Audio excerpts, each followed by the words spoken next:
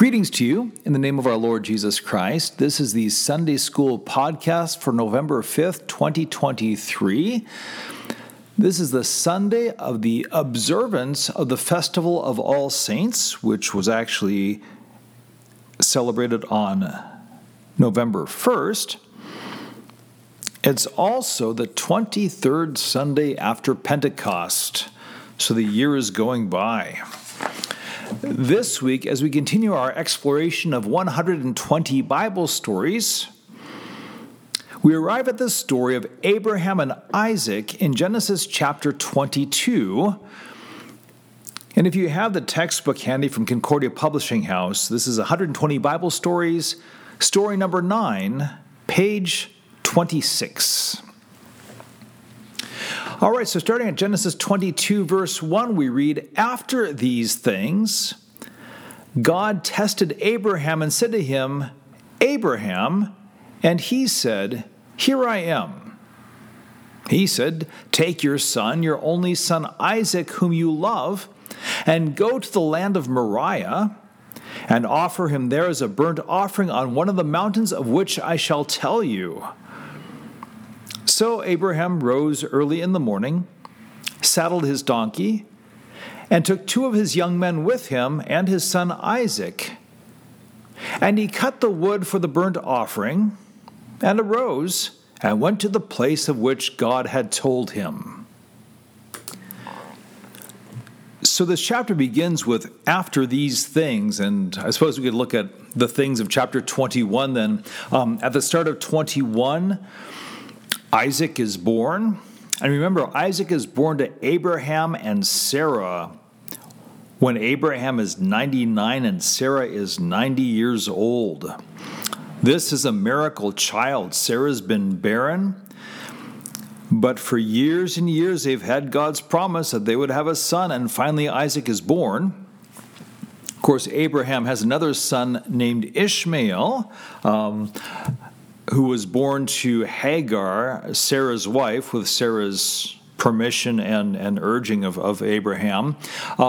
Ishmael, I think, is about 14 years older than Isaac is, and so after Isaac is born and starts to grow up, Ishmael doesn't care for Isaac too much and bullies him a bit, and so Sarah tells Abraham to cast out Hagar and Ishmael. And actually, the Lord says that that's fine with him. He'll take care of Hagar and Ishmael. And so Hagar and Ishmael depart from the scene, and Ishmael will grow up to be a mighty man and the father of princes. After that, there's also a bit of a showdown with a local ruler named Abimelech. And it's not much of a showdown because while Abimelech has power, he knows that Abraham has God's favor. And so actually Abimelech and Abraham seek to get along with each other, and where there's tension, they kind of resolve that through gifts to each other and through making promises to each other. And then, after Abraham has spent many days with the Philistines, we arrive at our story, and this started with "after these things." Now, how long after is a question here, because Isaac is born at the start of Genesis 21, and at the start of Genesis chapter 23, Sarah, Abraham's wife and Isaac's mother, dies. And she dies at the age of 127 years old, which means between the birth of Isaac and the death of Sarah, 37 years have gone by. So, how old is Isaac when this story in Genesis 22 takes place? We don't know his age, but general speculation is that Isaac is a young man.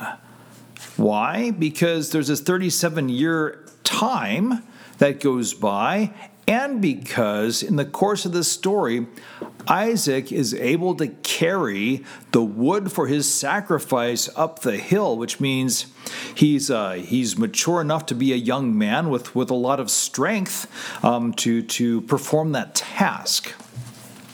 So years have gone by. There's speculation that Isaac was perhaps 20 years old.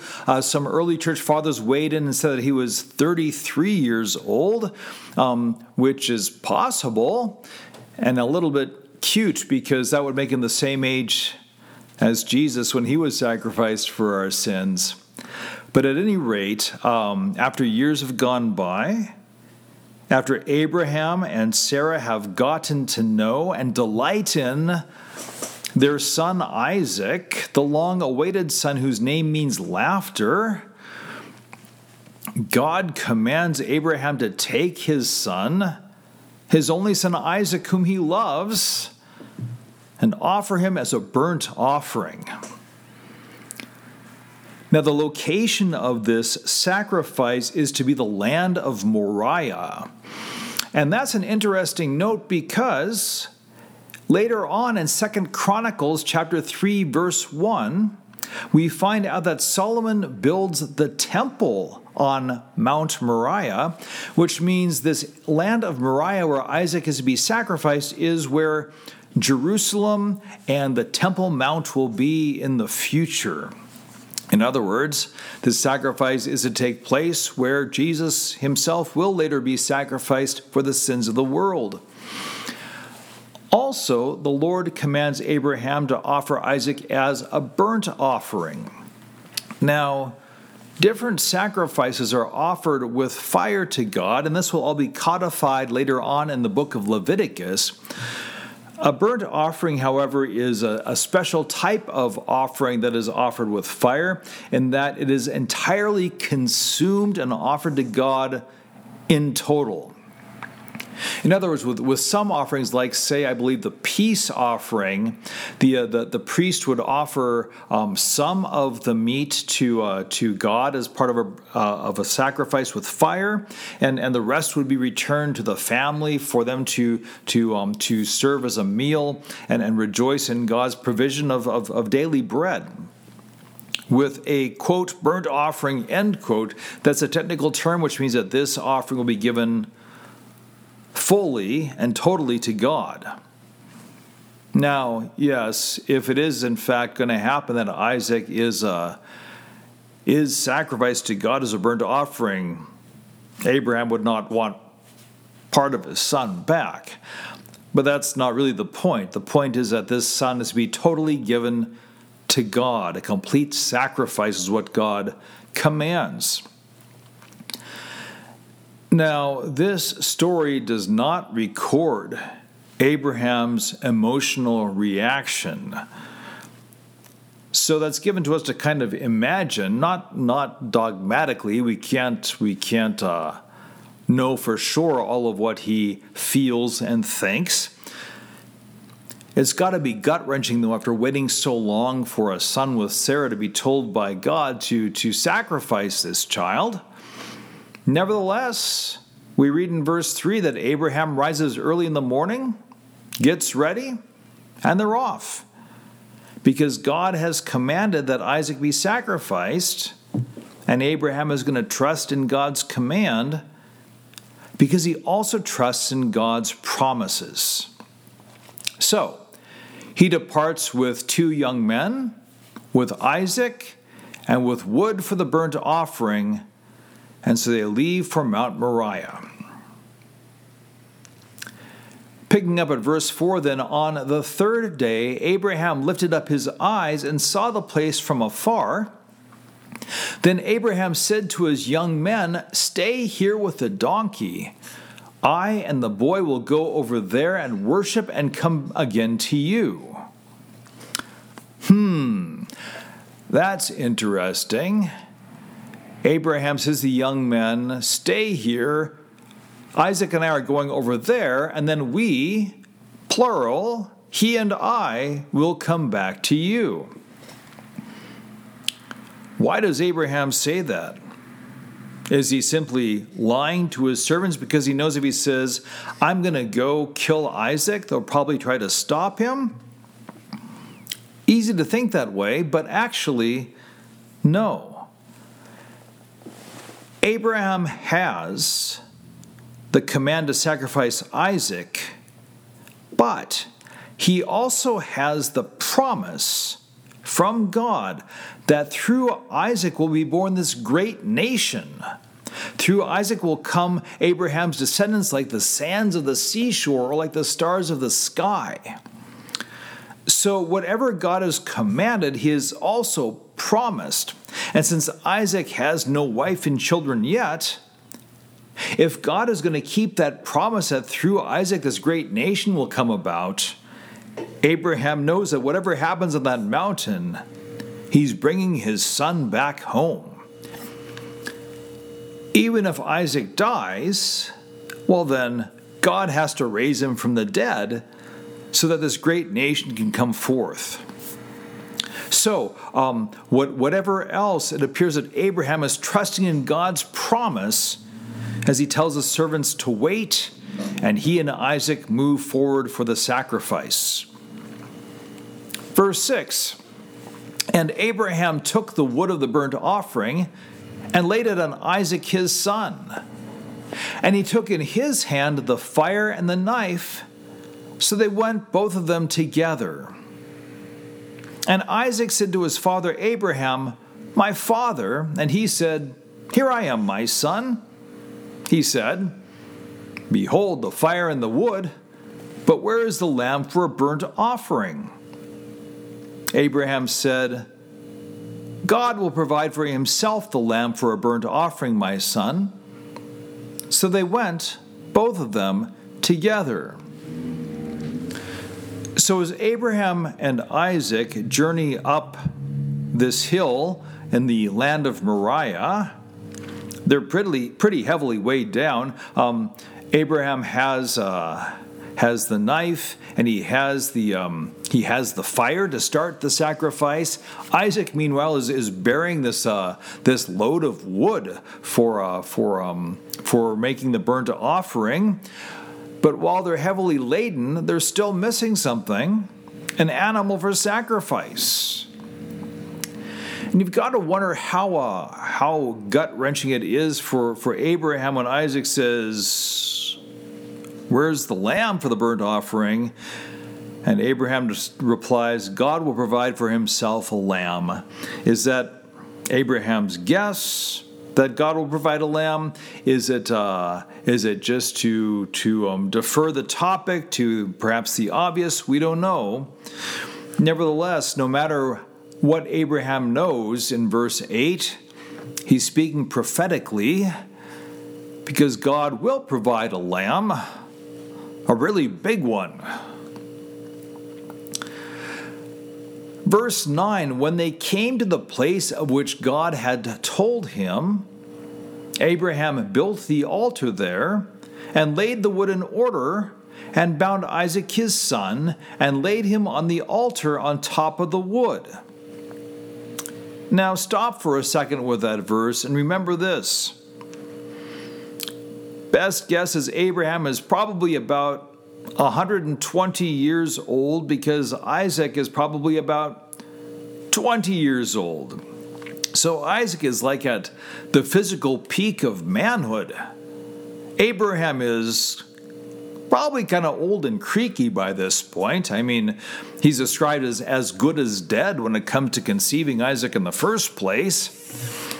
The point is this sacrifice will only happen if the son cooperates with the father.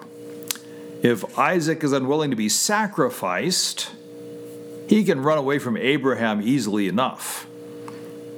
So for the sacrifice to take place on Mount Moriah that day, Abraham has to be willing to sacrifice his son, and the son has to be willing to be sacrificed by his father. And Isaac submits. He consents. And so he is bound and laying on top of the wood on this altar. And we read in verse 10, then Abraham reached out his hand and took the knife to slaughter his son. But the angel of the Lord called to him from heaven and said, Abraham, Abraham. And he said, here I am. He said, do not lay your hand on the boy or do anything to him, For now I know that you fear God, seeing you have not withheld your son, your only son, from me. So, last second intervention. Abraham has the knife in his hand. You can almost, the paintings always have him like with the knife raised above his head, ready to plunge it down and kill his son. And the angel of the Lord intervenes and stops it. And we have once again this question, who is this angel of the Lord?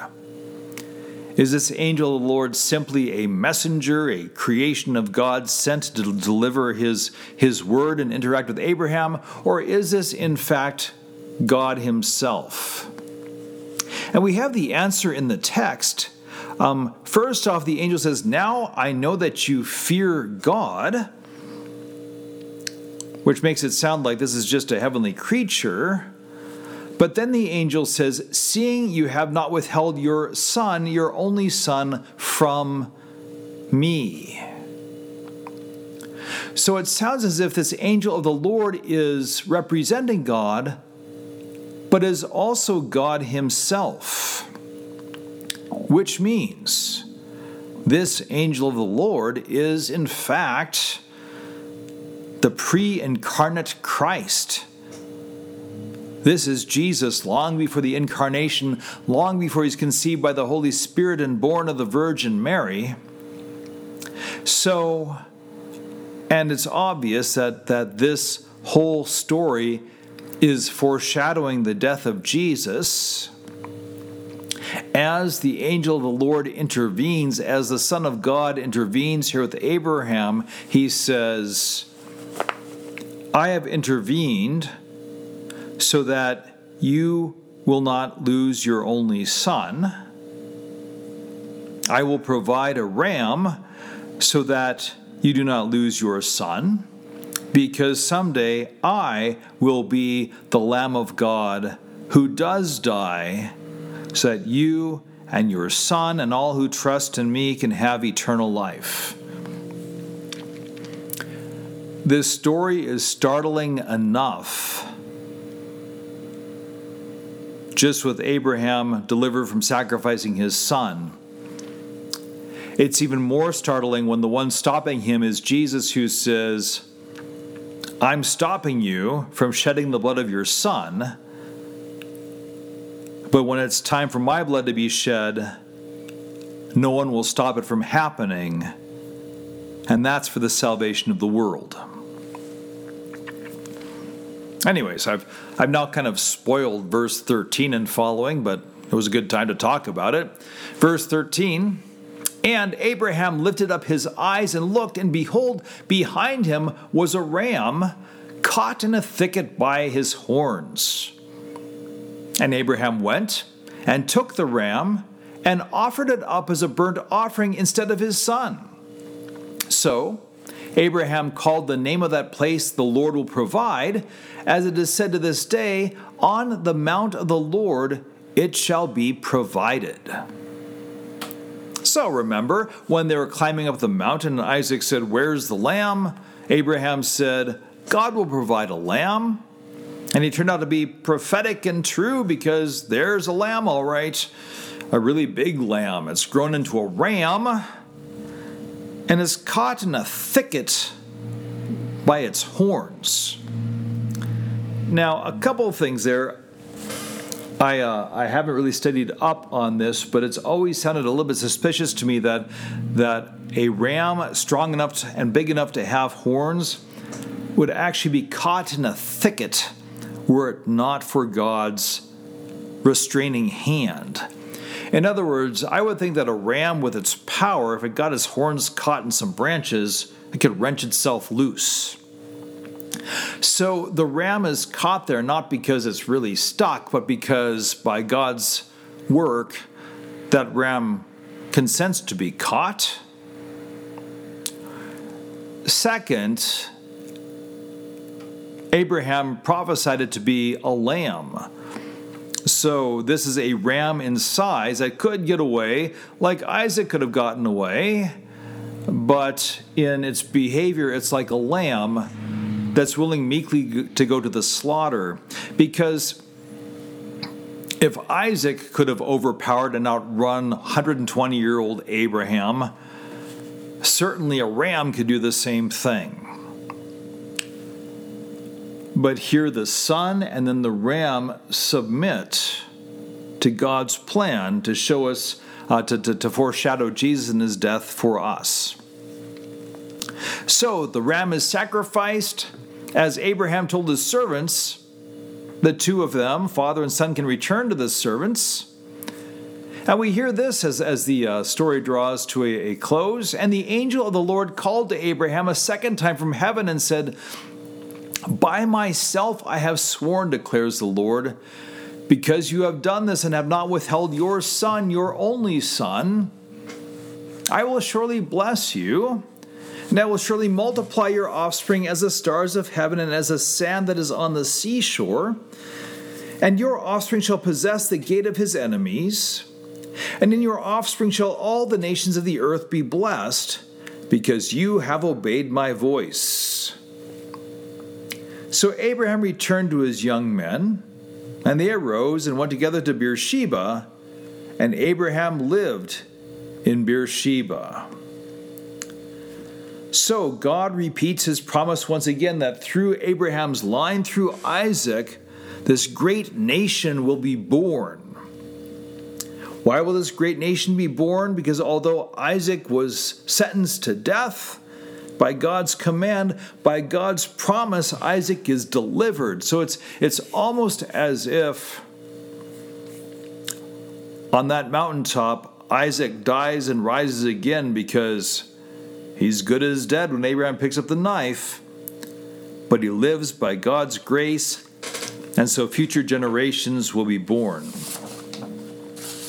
It's hardly an original thought on my part. It comes straight out of the book of Hebrews.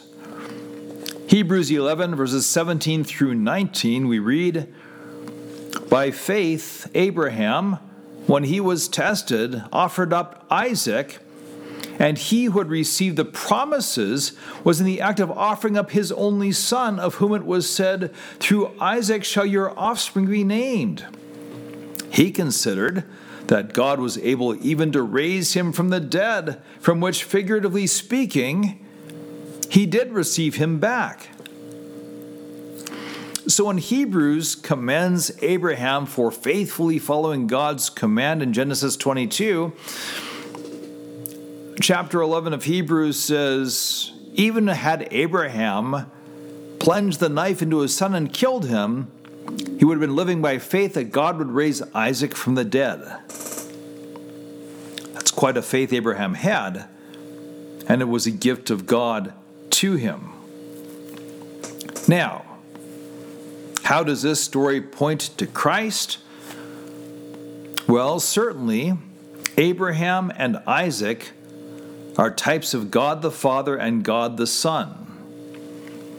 On behalf of God's promises, on behalf of God's people, Abraham is willing to sacrifice his own son, and Isaac the son is willing to be sacrificed by his father. This is done in obedience to God's commands and in faith to his promises. Likewise, for us and for our salvation, God the Father is willing to sacrifice his Son on the cross for our sins, and God the Son is willing to be sacrificed on the cross for the sins of the world. Second, remember that line from Hebrews 11, 17 through 19 that said that Abraham considered that God was able even to raise Isaac from the dead. So, Abraham's confidence that God could even raise Isaac from the dead after that sacrifice foreshadowed the resurrection of Jesus 3 days after his death. So, in this story of Abraham and Isaac, we have types of both the death of Jesus and the resurrection of Jesus. Third, The location of this story points to Jesus as well, because remember, Abraham is commanded to take Isaac to the land of Moriah, which is the land right around where Solomon builds the temple, which means it's also right around the hill called Calvary or Golgotha, where Jesus is crucified in the Gospels. So in the story of Abraham and Isaac, God is present there as the angel of the Lord with a sacrifice of a ram to save Isaac from death. And in the same area, centuries later, God is present in the form of his only begotten Son as the sacrifice to save us from sin and death. Fourth, as Abraham and Isaac make their way to the place of sacrifice, Isaac is the one carrying the wood for the burnt offering. This foreshadows Jesus, who is compelled to carry his cross for his own crucifixion until, of course, he is physically unable to do so because he's already so beaten and abused and weakened. Fifth, God indeed does provide a lamb.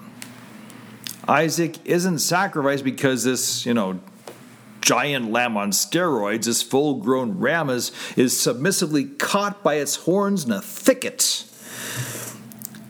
Likewise, you and I are delivered because of Jesus, who is called in John 1:29 the Lamb of God who takes away the sin of the world. And quite a lamb he is.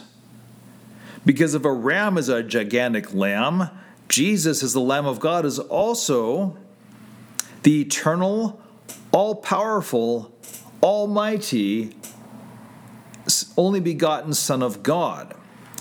Jesus is only a submissive lamb for sacrifice because he chooses to submit for our salvation.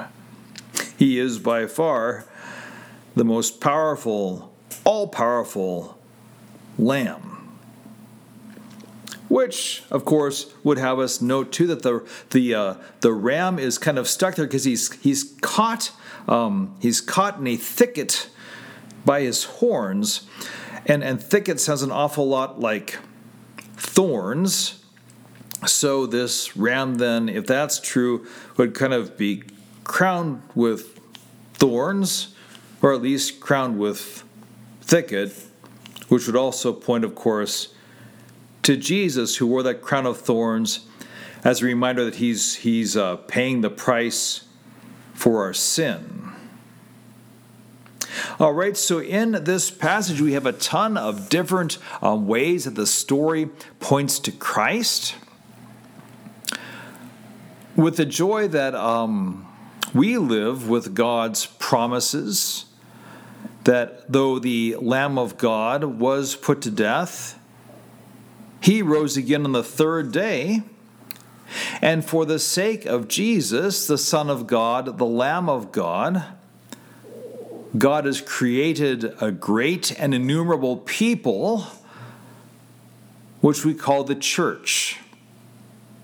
You and I are numbered among them because the Lamb of God was sacrificed and rose again on the third day.